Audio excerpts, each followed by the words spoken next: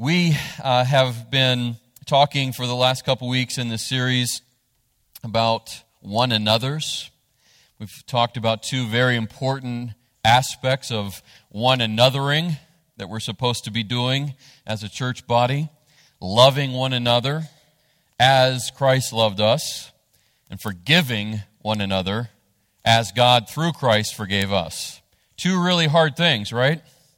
Really hard things.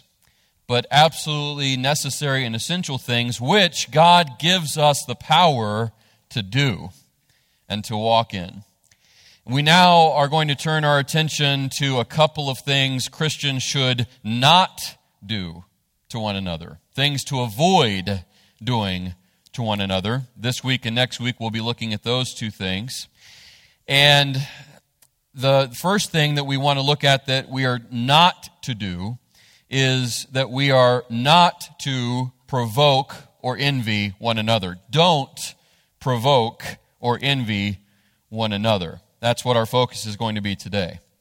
And this can be just as challenging as the other things we've considered, just as hard, just as difficult, just as foreign to us, naturally speaking, as loving one another and as forgiving one another. Just as difficult. The reason is because it's as old as Cain and Abel. Literally. That's where it started. The envying, the provoking, the conceit, the stirring one another up and causing provocation and conflict. Started with them and it went on from there. All through the pages of the early narrative in Scripture, we see this. Jacob and Esau, Rachel and Leah, Joseph and his brothers, on and on I could go. My point is, provoking one another, envying one another, which comes from conceit, self-conceit, which we'll see in just a few minutes as we dive into this. It's in our very DNA, folks. It's in our DNA. This is ingrained not just in our own personal being, but it's ingrained in our entire culture. It saturates our society.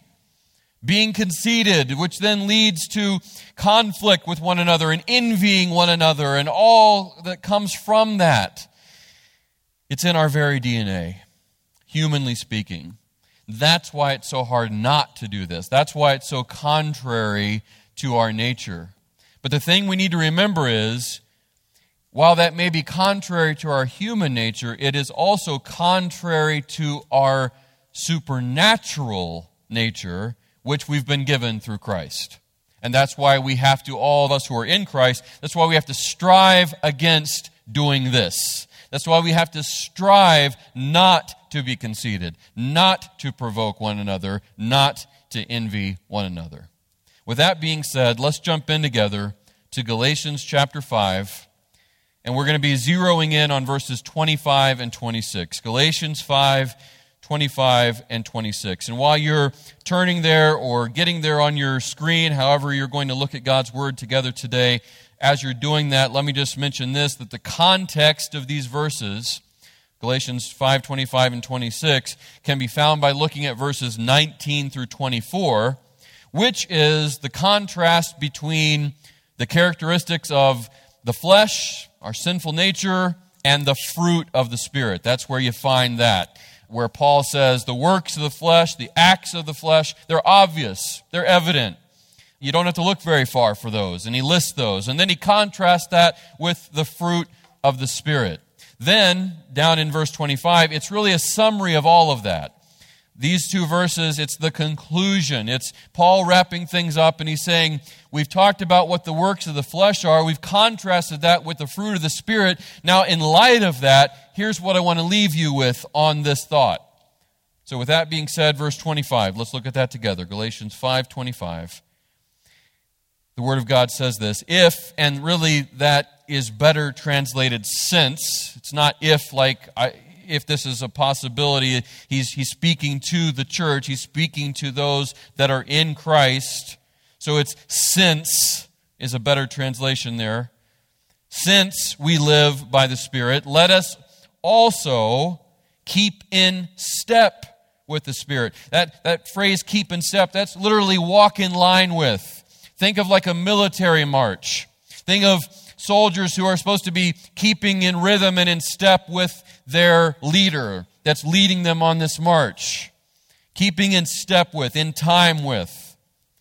If we live by the Spirit, let us also keep in step with the Spirit. So Paul is saying, since this is true of you, because you're in Christ, you're alive in the Spirit, you've been made alive by the Spirit of God. Galatians 2:20 talks about that. Paul says, for everyone that comes to Christ, we are united with Christ in his death. We are crucified with Christ. And we, the me we used to be, no longer lives. And the life I live, Paul says, and this is true of you too if you're in Christ, the life that I live, I now live by faith in the Son of God who loved me and gave himself for me. So if you've been someone who comes to Christ, you've been made new by Christ, you're in him, you are alive by the Spirit of God. The Spirit gives you supernatural life. Isn't that good news for you today? That you don't have to live this life in your own limited ability.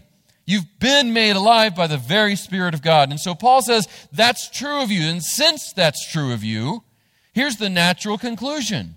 Walk by the Spirit. You're already being made alive by him. Now walk by him. Walk in step with him. Let him direct your steps. Let him direct your life. Let him empower every moment that you live. Follow him in every area of your life, keeping in rhythm with him. That's the idea that Paul is conveying here.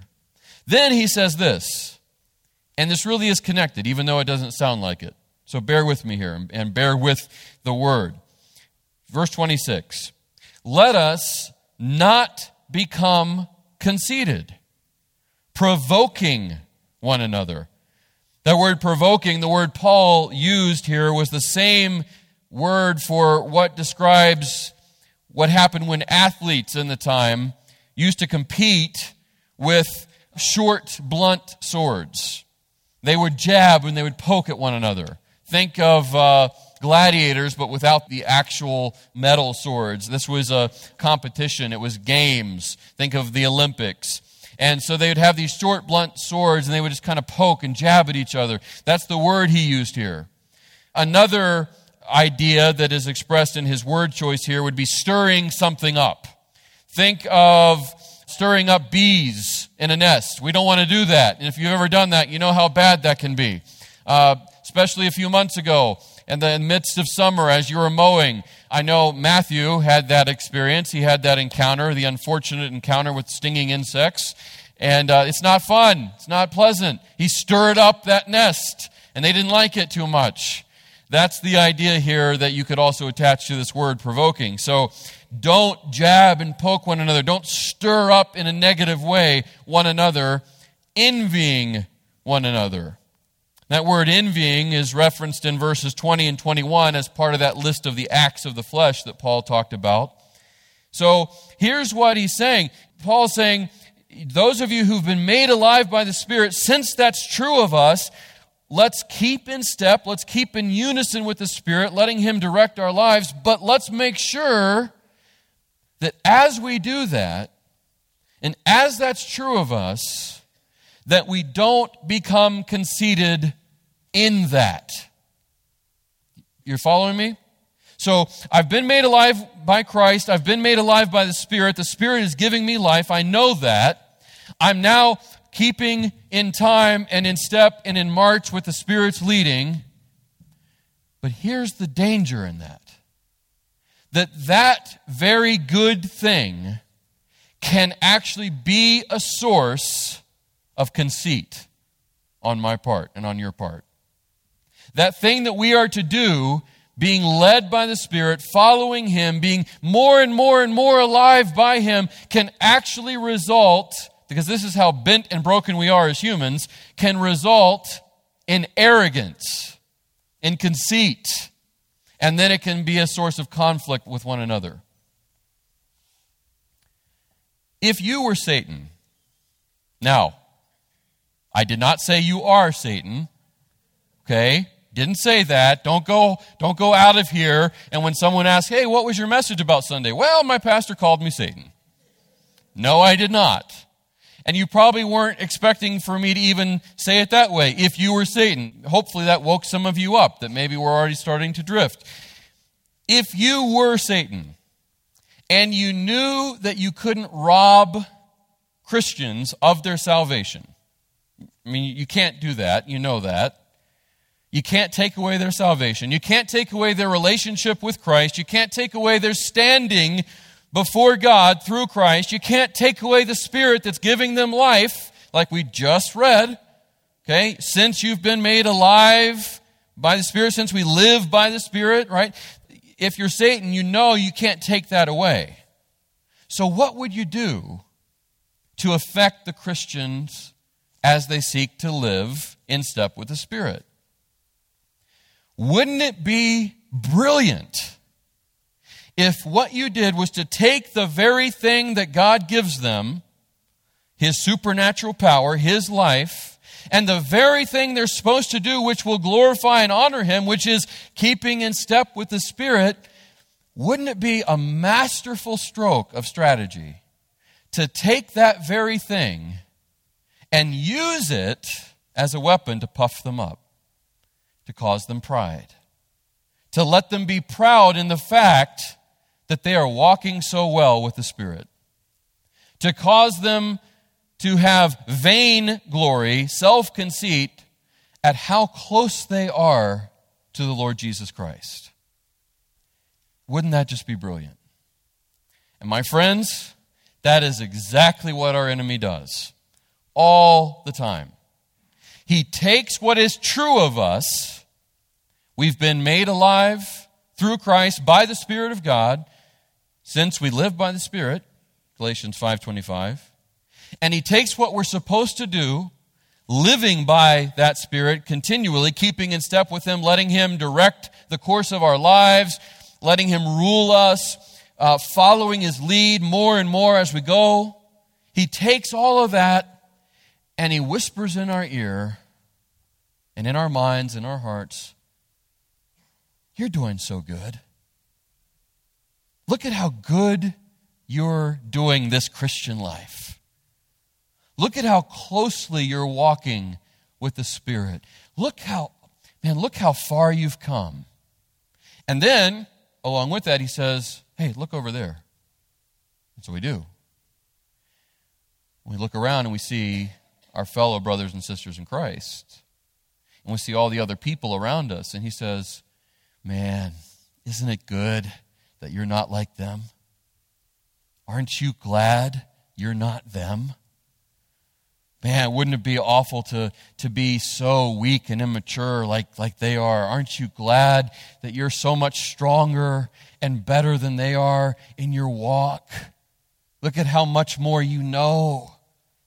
Look at how much more you're able to do." And so slowly and surely and very subtly, without us even knowing it, what wells up within us is pride and arrogance and conceit. And it just fills up, and it fills up, and it fills up more and more and more. The more we let that go unchecked, the more we are oblivious to it, the more we don't realize it, the more we don't deal with it. It just fills up like a cup, higher and higher and higher. So, my question with that for all of us is, what's in your cup? What's in your cup? Is humility? Is recognizing that everything that marks your life as a Christian is not because you're just that good, but it's by grace? It's by the grace of God at work in your life. And apart from the grace of God, and apart from the dominance of the Spirit of God, we would not have anything good at all in us. Are you realizing that? Is that what's in your cup? Is the cup of your Christianity full of humility?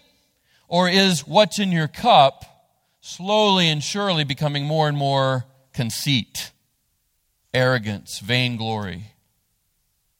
See, the attitude of the conceited Christian, and I say conceited Christian because I think we understand generally what conceit is and what a conceited person is. And we know that we don't like conceited people, and we also need to understand they don't like us when we are conceited. So we understand, I think, pretty well what it means just generally to be conceited. But I want us to talk specifically and to understand specifically about what a conceited Christian is. And by the way, that's an oxymoron. It really is.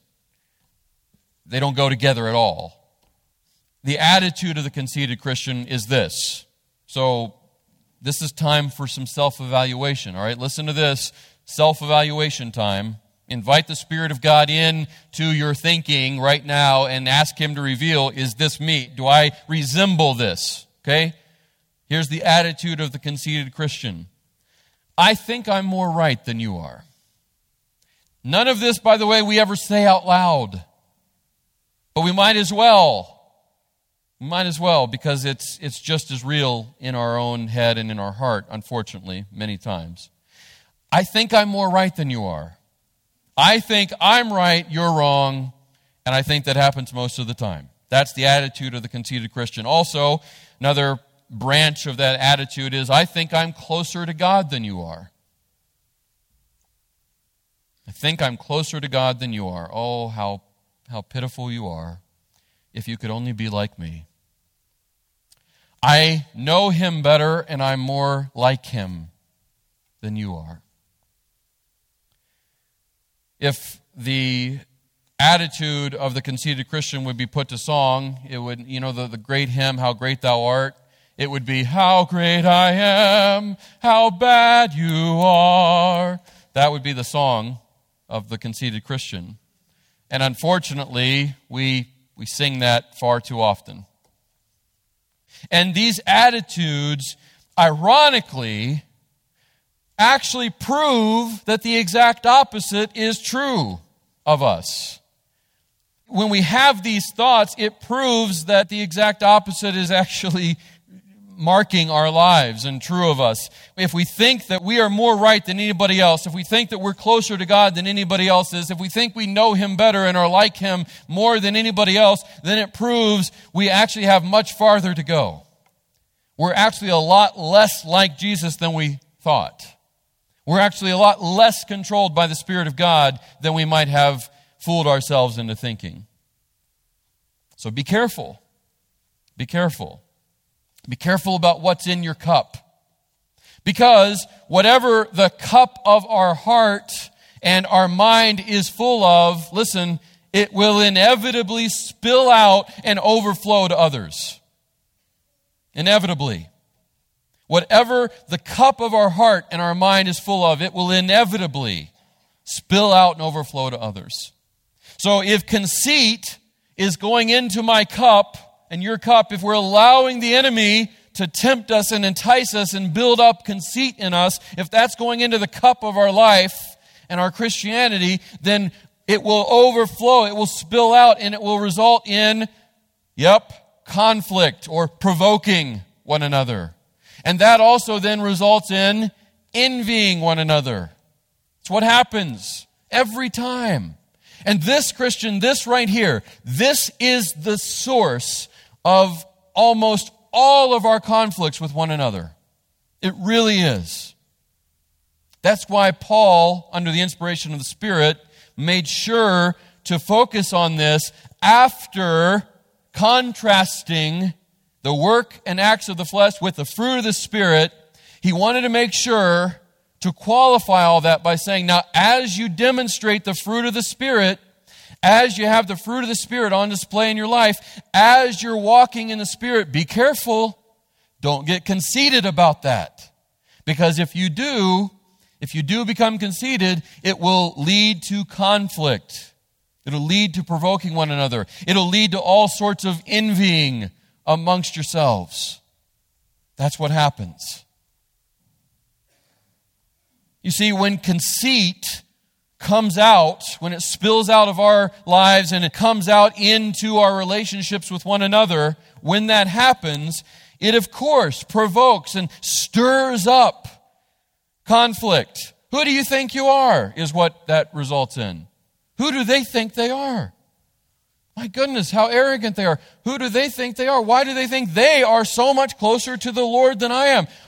What happened to convince them that I am just so far beneath them? And it starts causing resentment and bitterness. And then it also leads to insecurity and envy. Insecurity and envy as you look at that person that is so inflated and so conceited. Here's an unknown quote about envy that I really liked.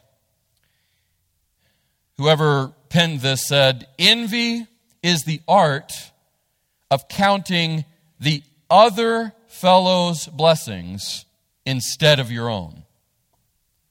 Envy is the art of counting the other fellow's blessings instead of your own. So, you start looking at all that they have going on in their life, all that they have going right, at least as you perceive it, all the blessings they have, and instead of counting all your own blessings and being thankful for what you have and seeing all that God has given you and all that God has done for you, you ignore that and you're just focused in on all that you see God doing for them. And that causes you not only to be bitter and resentful toward them, but ultimately toward God. Envy is full of bitterness and resentment. Why are they able to go there and do that? Why can't I? Why can they have that? Why them? Why not me? And then that translates to, God, why are you withholding your blessing from me? Why don't you favor me as much as them? God, why are you? Why don't you? You see the progression there? This is how dangerous all of this is. It's a good thing that we pastors never have that issue.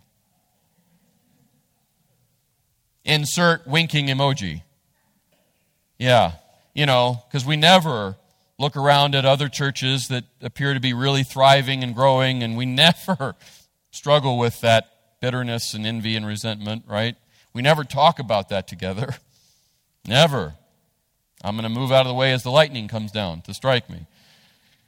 No, of course, obviously, we are all susceptible, aren't we? We're all susceptible to this problem of conceit and this problem of envy. We're all susceptible to this at various times and to various degrees. All of us, despite the fact that we often think that our problems are outside of ourselves, and we often think our problems are with those people. We often think people are our problem, other people are our problem, and the problems are outside of us. But all of us need to come to grips with this truth, that to the contrary, most of our problems are in us. Not all of our problems, but most of our problems are in us. And they can only be truly dealt with by the Spirit of God. Augustine used to often pray, it's recorded, that Augustine used to often pray, "Lord, deliver me from that evil man, myself." That's a good prayer to pray, I think. Lord, deliver me from that evil man, myself. All right, so we've talked about the problem at length. The problem of conceit, which leads to conflict or provoking one another, and which also then leads to envy, and it just keeps going in this vicious cycle. We've talked about that. Now, let's look at the solution. Go from problem over to the solution. And thankfully, by God's grace, He's so good. He gives us the solution. Aren't you glad that God doesn't just point out the problem, that He gives you the solution and how to address it? It's what He does in His Word, page after page after page. He shines the mirror up to our lives and says, this is not good, this is true of you, and it needs to be fixed. And by the way, here's how to fix it. He's so good. Let's look at that together. Here's the solution. And it starts by remembering two very important things. Okay? Two very important things we can take and use as the remedy and the solution for this problem. This problem of conceit, and then the provoking one another and the envying that comes from that. First, here's the first thing that we need to remember that addresses this issue and that puts us on guard against it. God is the only one that is always right and always good. God is the only one that is always right and always good. And that truth, that should deflate our inflated heads and egos, shouldn't it? Knowing that God's the only one, that frees us all up from laying a false claim to being always right and always good. He's the only one that can claim that. He's the only one that is. Here's what Romans 12:3 says in connection with that. Romans 12:3. The Apostle Paul writes, "For by the grace given to me, I tell everyone among you not to think of himself more highly than he should think. Instead, think sensibly as God has distributed a measure of faith to each one." That says it all right there. Don't think more highly of yourself than you should. Instead, think sensibly, think realistically, think reasonably, as God has distributed a measure of faith to each one. In other words, look into God's Word, see what it says about you, see what God has said about you. Let that be what you take away. Don't have an inflated view of yourself, have an accurate view of yourself, which is this: apart from God, I am nothing. And God alone is the one that's always right and always good. Second thing we need to remember, and this serves as, again, that guard against being conceited in our own Christianity, which then leads to conflict with one another, provoking one another, and envying one another. Guards against all that. Second thing, God should define our identity and drive what we pursue. God should define our identity, who and what we are, and drive what we pursue, what we go after, what we look for, what we search for. Here's what Jeremiah 9:23 through 24 says. Jeremiah 9:23 through 24. This is what the Lord says. The wise person, so we all want to be wise. We want to be wise people, right? So this is what the wise person should do, or should not do. Look, the wise person should not boast in his wisdom. The strong should not boast in his strength. The wealthy should not boast in his wealth. So don't let those things be what we hold up and hold on to and wave as a big flag for everybody to see and draw all of our attention to. And don't let those things define us at the core of our identity. That's what Jeremiah and the Holy Spirit through him is saying. Are you wise? Has God given you wisdom? Don't boast in your wisdom. Don't let that become a source of conceit. Don't let that become a source of arrogance.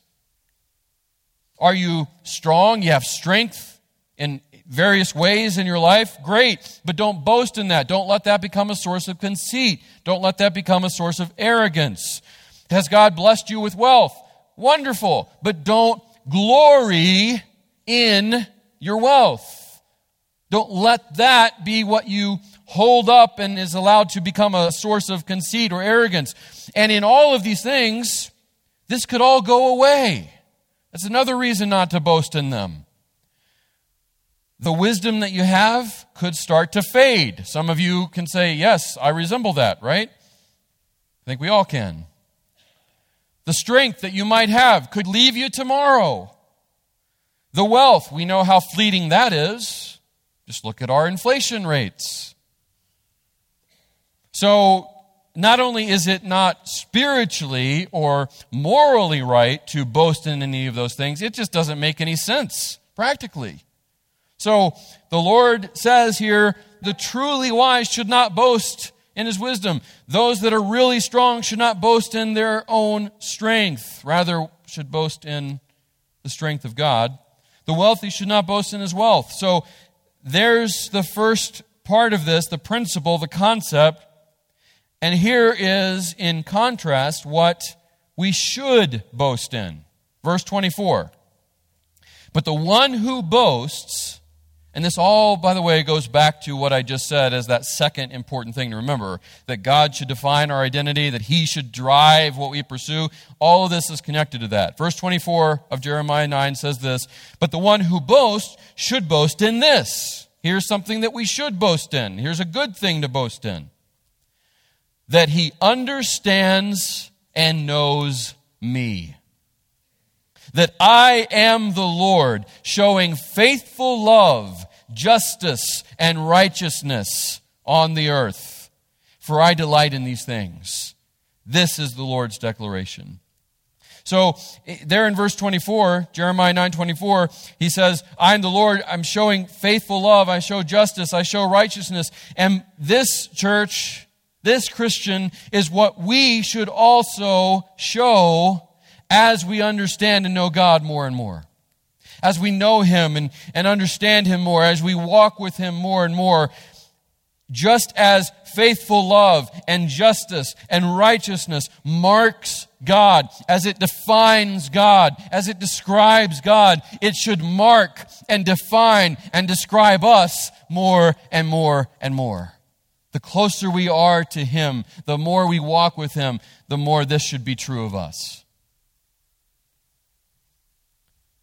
And we should not boast in anything in our lives or in this life around us on earth other than the fact that we come to understand and know God.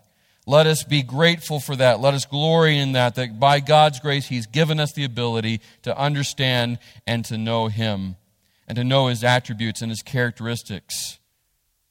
And if we truly are understanding that, that will be seen in us as well. I delight in these things. This is the Lord's declaration. So, this is what I leave you with. It's a question I asked earlier. What's in your cup? In light of all of this that we've talked about, what's in your cup? Is it faithful love, and justice, and righteousness, which, by the way, will also be full of humility because we'll have to recognize and understand that that doesn't come from yourself. That only comes from God and His grace, and as you come to know Him more, He gives you more of Himself. Or is it vainglory? Is it self-conceit? What's in your cup? Be mindful of that. Be aware of that. Remember, God is the only one that is always right and always good. And remember that He, God alone, should define our identity. Nothing else should define our identity. He should define our identity, who and what He is. And He should drive what we pursue. Let's pray to this end together as we wrap up. Father, I thank You for Your word. I thank You for how alive and active and powerful and relevant and needed it is. I pray that You would take this portion of Your word that we've looked at together, that we've considered together, and by Your Spirit,